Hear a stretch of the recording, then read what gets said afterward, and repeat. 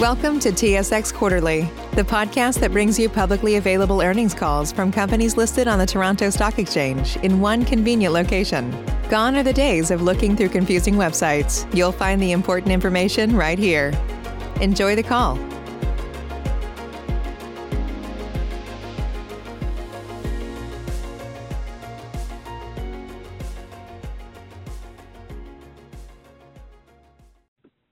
Good morning, everyone. Welcome to Medical Facilities Corporation's 2020 third quarter earnings call.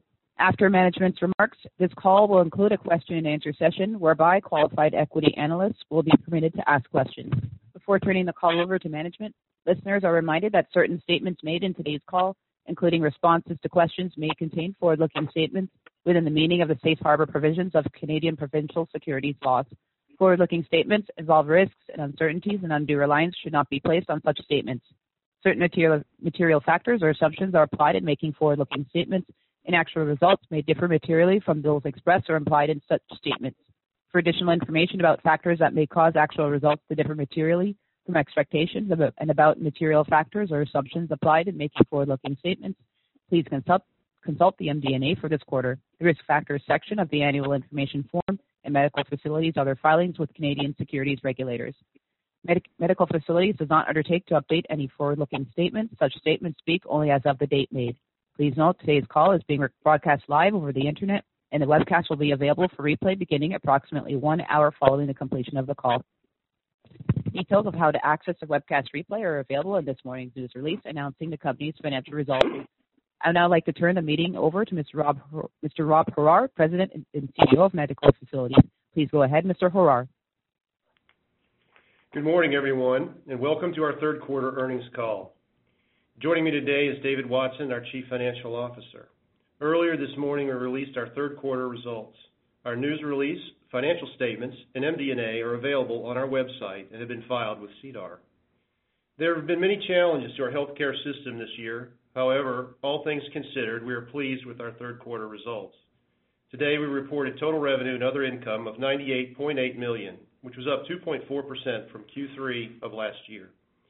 This figure includes $2.5 million of additional government stimulus income recognized by our surgical hospitals and ambulatory surgery centers during the quarter. The relief funding had a smaller impact to our revenue and other income this quarter compared to Q2. Nevertheless, the funds were again meaningful and very much appreciated. It is important to highlight that excluding the relief funding, our third quarter adjusted EBITDA was in line with the same quarter last year. While facility service revenue was down $0.2 million compared to quarter three of last year, surgical case volume continued to rebound closer to pre-COVID levels. We also benefited from favorable changes in case and payer mix during the quarter. Contributing to our improved profitability for the quarter, our physician partners continued to manage costs to the extent possible. We also continue to benefit from the successful execution of our strategy over the past year, improving operations at our existing facilities, focusing on markets where we see the most potential for long-term growth, and selling down or exiting non-strategic and underperforming assets, while at the same time strengthening our balance sheet. We are now in what is typically our busiest time of the year, the fourth quarter. The rebound we saw in the third quarter continued through October. However, uncertainty remains around the increased COVID-19 infection rates nationally. We do not know how long the pandemic will last or what the potential material impact that COVID-19 may have on our future operations and financial results, but we are certainly in a better position to withstand the impact because of the moves and decisions we made over the past year. We are also better prepared than we were at the start of the pandemic. Our facilities have robust screening and testing capabilities and currently have access to the supplies and PPE they need to provide safe and outstanding care to patients. Our managing physicians and healthcare professionals have shared lessons learned over the past several months to ensure they are able to continue to provide our services to patients who need them. Each of our facilities continue to take every precaution to ensure they remain safe places for physicians, staff, and patients. Regardless of the challenging environment, we are focused on growing MFC and seeking opportunities to execute our ASC platform growth strategy. In September, we were pleased to announce that the St. Luke's Surgery Center of Chesterfield officially opened and completed its first cases. The new multi-specialty ASC is jointly owned by MFC, St. Luke's Hospital, and local physicians. While the timing was delayed due to the pandemic, we are pleased with our progress at the new ASC and look forward to ramping up over the next several months. Finally, we continue to have a robust pipeline of acquisition targets and remain focused on adding scale to our platform. With that, I would like to turn the call over to David to review our financial results for the quarter. David. Thanks, Rob, and good morning, everyone. As usual, a reminder that all dollar amounts expressed in today's call are in U.S. dollars, unless otherwise stated. I'll discuss our third quarter financial performance, then provide an update on our balance sheet and liquidity. The pandemic did continue to affect the volume of elective surgeries in some facilities during the quarter.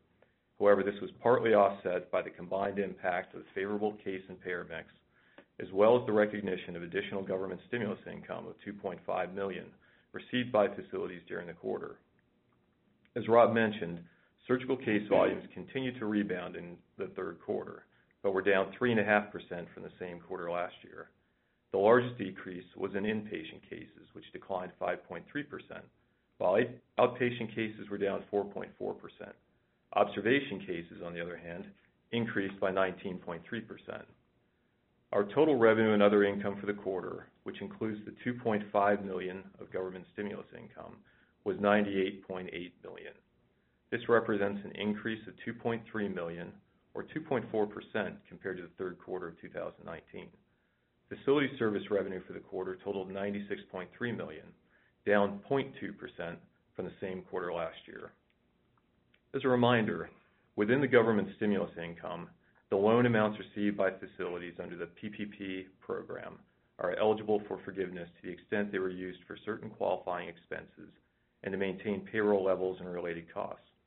While our facilities believe they have met the qualifications, there can be no assurances that the loans will be forgiven until applications are submitted and the review process completed. Operating expenses for the quarter totaled $81.2 million, representing a decrease of $22.2 million, or 21.5% compared to the third quarter of last year. Almost all the decrease relates to a goodwill impairment charge taken in the third quarter of last year that was not repeated in the current quarter. As a percentage of total revenue and other income, operating expenses decreased to 82.2% from 107.2% for the comparable period. Within operating expenses, the next largest variance was in general and administrative expenses, which decreased by $2.1 million, or 13.9%.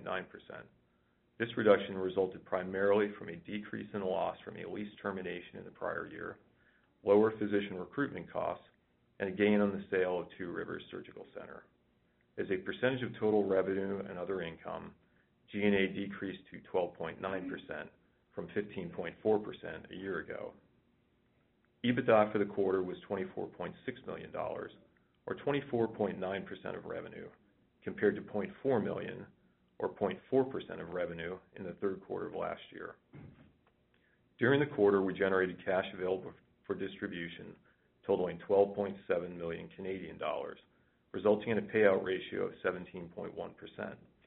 This represents a significant improvement over the prior year payout ratio of 165.3%.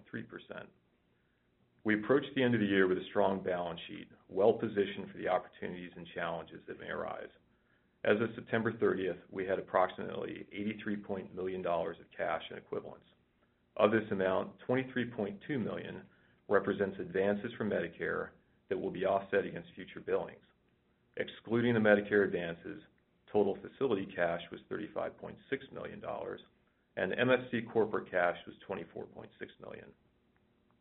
At the end of the quarter, debt outstanding on the corporate credit facility totaled $58.8 million, after reducing it by $26 million in July with proceeds from the sale of the UMass real estate. Net debt to adjusted EBITDA leverage was 1.06 as of September 30th, after netting out available cash. This concludes my review of the third quarter financial results. For additional detail, including specific results for each facility, please refer to our MD&A. We would now like to open the call for questions. Operator? If you would like to ask a question at this time, please press star, then the number 1 on your telephone keypad. If you would like to withdraw your question, press the pound key. We'll pause for just a moment to compile the Q&A roster. All right. First question comes from Andrew Leno with National Bank. Oh, hi, good morning. Thanks for taking my questions. A few for me, actually. So I'll start at the facility level, but it appears that OSH was the only one that's not received government support. Is there any particular reason for that? No, OSH has received government support. I just don't believe they recognize any this quarter. Okay. So there will be some, that leads into my another of my other questions, but how much of this government support will then be recognized in Q4, or is there any left? No, they unless there's additional stimulus, they recognize their stimulus they received in the second quarter. Okay, great, thank you. And all the other hospitals that did recognize in the quarter, I mean, can you at least provide some sort of a directionality or broad breakdown of how it was distributed between the other hospitals? Which ones received the most, and things like that? I think where that's broken out. Yeah. Andrew, we don't have that breakout handy at the moment. Okay. But I mean, but just kind of like very broadly, I mean, are we to assume, for example, that ASH received the most since they performed better than everybody else, or can we make that statement? No, actually, so ASH received about $500,000. Sioux Falls and Black Hills, both about $900,000. Okay, thank you. And then in terms of the cases that you saw in Q3 and the strength that you're seeing continuing into October, do you have any kind of inclination or indication of how many of these cases were scheduling from Q2 and how many are sort of your normal course procedures for Q3 and even into October?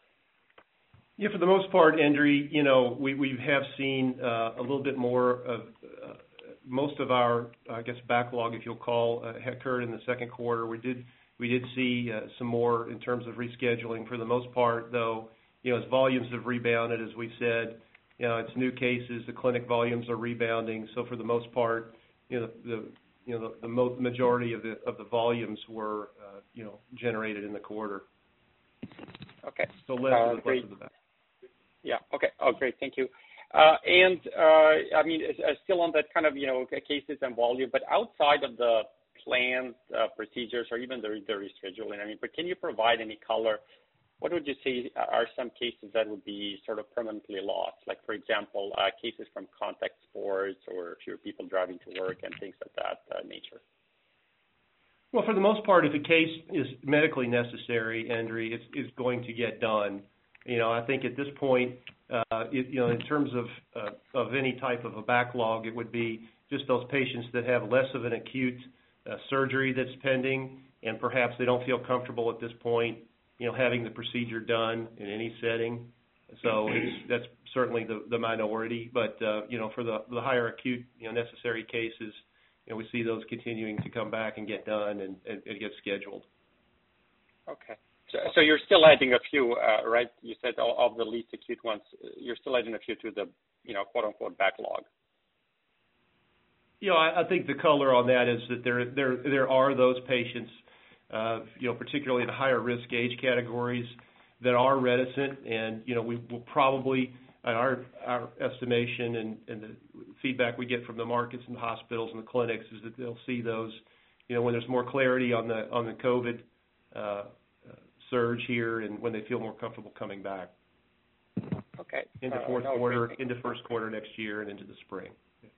Okay. No, thanks for the color. And I mean, as we are in the COVID cases, I mean, South Dakota is reporting some of the highest cases and positivity rates in the country. I mean, are you seeing an impact of patients deferring procedures, particularly into the hospitals in that state? Well, Andrew, you can see by the results that you continue to see a fair number of patients coming through. As I said, they're no different than any other market, patients who don't feel comfortable. But our facilities are taking every precaution. We don't treat COVID patients. They have robust testing and screening. and are considered, very, very safe places in terms of that. Every facility has testing and screening capabilities, not only pre-surgically for patients, but also for staff and for physicians as well. So, I think that is a very big positive for us. In fact, we've had anecdotally here recently, calls from physicians who are not a part or owners in the hospital to do cases in our facility as hospitals are starting to be impacted on their elective cases. So it's a good fact for us. Okay. No, great. Thank you. And as a continuation to the answer you gave, Rob, I mean, could that kind of be a segue to add some of the doctors to the hospitals? Well, that would be the hope. I think in the short term, the answer is that is yes, and the long term remains to be seen. Okay, great. Thank you. The next question is on the acquisitions. I mean, you mentioned that you continue to evaluate for acquisitions out there. I mean, can you do anything during the pandemic over the next 2 or 3 months? I mean, can you do due diligence and use anybody active, or is this more of a long-term target, let's say second half of 2021, something of that nature? Of course, COVID has presented a challenge for everyone in the industry in evaluating the impact on acquisitions. But, we have continued to see, pipeline opportunities for us. And so it's very, it's what we've described as robust. But I'll tell you that there's a fair amount of work that we're doing and will continue to do around due diligence and evaluating those opportunities for the company. But they do exist and in a fairly robust fashion. Okay, great. Thank you. And the last one for me, if you can talk a little bit, and perhaps I missed it because I got in a bit late in the call, but the strategic rationale for selling the Two Rivers ASC, and are there other divestments on the table for other ASCs? Endri, while, we'll always make the best decisions for the shareholders and for the company, and, we're focused on our growth. So I'll tell you, that's our first goal. The divestitures we made this year were facilities in which circumstances changed, or there were no longer markets where we saw a lot of growth opportunity. And in the case of Unity, it made sense to sell more ownership and that to strengthen the partnership. So those were strategic. They'll strengthen the company going forward, and we'll always make those decisions. But we're focused on growing the company. Okay, great. Thank you very much, Rob and David. That's it for me.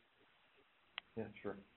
Next question comes from Doug Miehm with RBC Capital Markets. Yeah, thank you. Just to continue on the commentary around acquisitions, first off, have you seen any change in terms of multiples during this period, and is it making it a challenge for you to get things done? And then secondly, as it relates to acquisitions, could you tell us if there's anything that the company's learned as it relates to the Unity situation or Nueterra that is helping you guide your look for new acquisitions and how you're going to approach those? Sure. The first part of that, Endri, is that multiples really have not changed. I think in terms of where acquisitions want to be and where the market is, that they're you evaluate this in terms of neutralizing the COVID impact. So on the acquisition front, that's the case. What we do see, and we talk about acquisitions, we also need to talk about development, and that is new de novo projects like St. Luke's.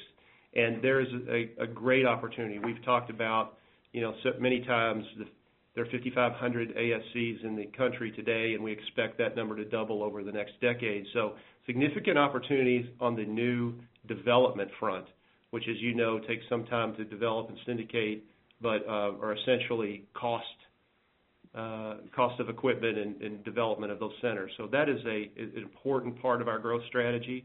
The acquisition front, lessons learned. Number one is clearly our platform will benefit from scale. In terms of circumstances changing in partnerships, that happens in a smaller partnership. Those with larger scale have less impact than that. So scale is number one priority for that. And I think that We've got a good platform, a lot of experience in that, in evaluating both the acquisitions and the de novo opportunities for the company.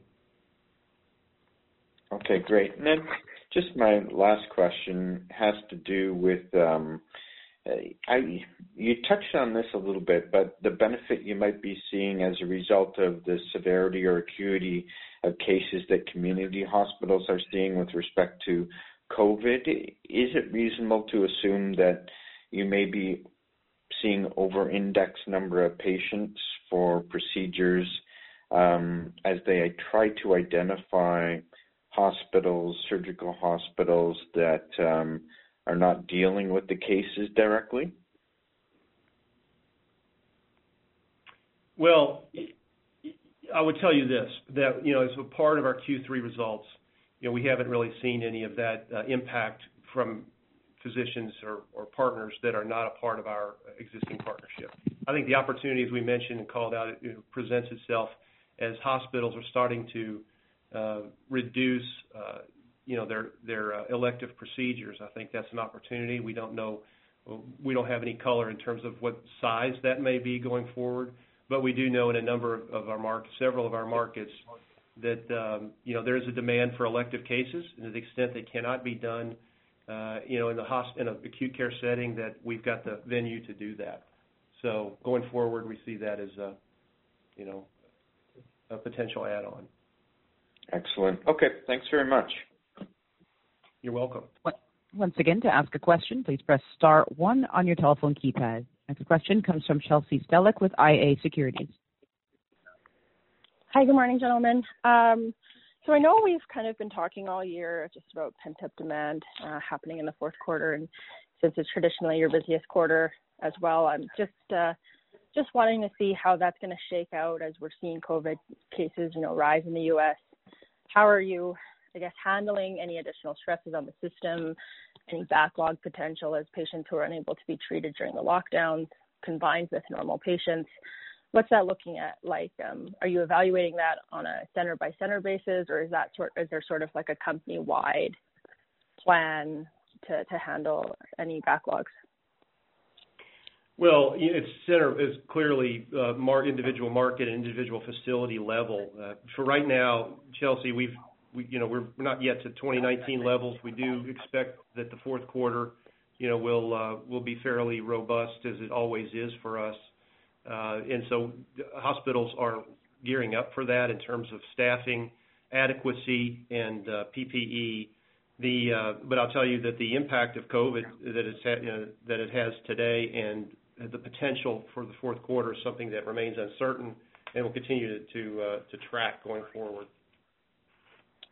Yeah, I figured that would be the answer. But just in terms, also, I've had some conversation lately just about how in the U.S. because there's been a lot of layoffs, there's been sort of a shift in the ability to acquire good talent at a good rate. Are we seeing this in this space? Are we seeing, the ability to, staff up at lower expenses and whatnot? That's certainly one of the challenges going forward. It's not necessarily that we don't have the staff.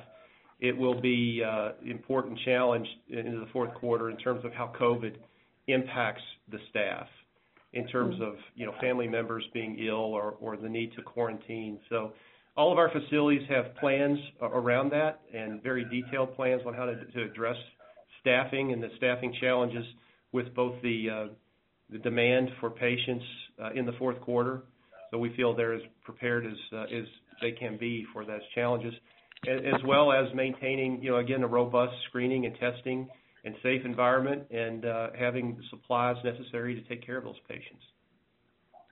Perfect. Thank you. I think most of my questions have been answered previously, but I guess my last question, just in terms of the ramp up for St. Luke's, can you give us sort of a picture of what that curve is going to look like in fourth quarter, H1 21 kind of deal?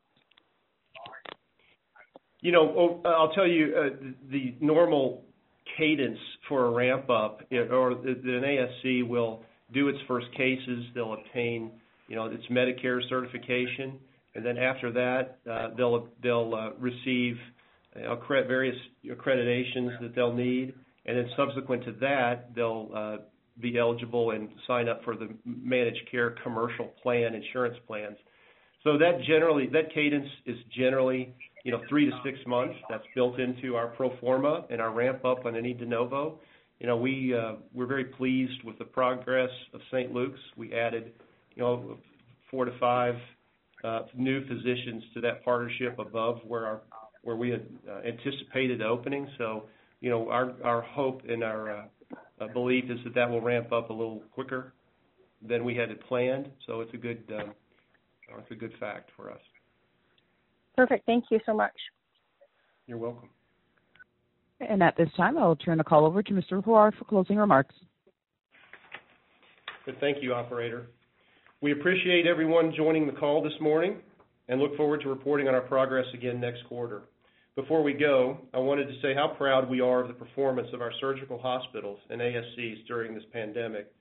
It certainly has not been easy, and I wanted to acknowledge and thank the teams at each of our facilities, including our physician partners, all medical professionals, and employees. Keep well and stay safe. Thank you. This concludes today's conference call. You may now disconnect.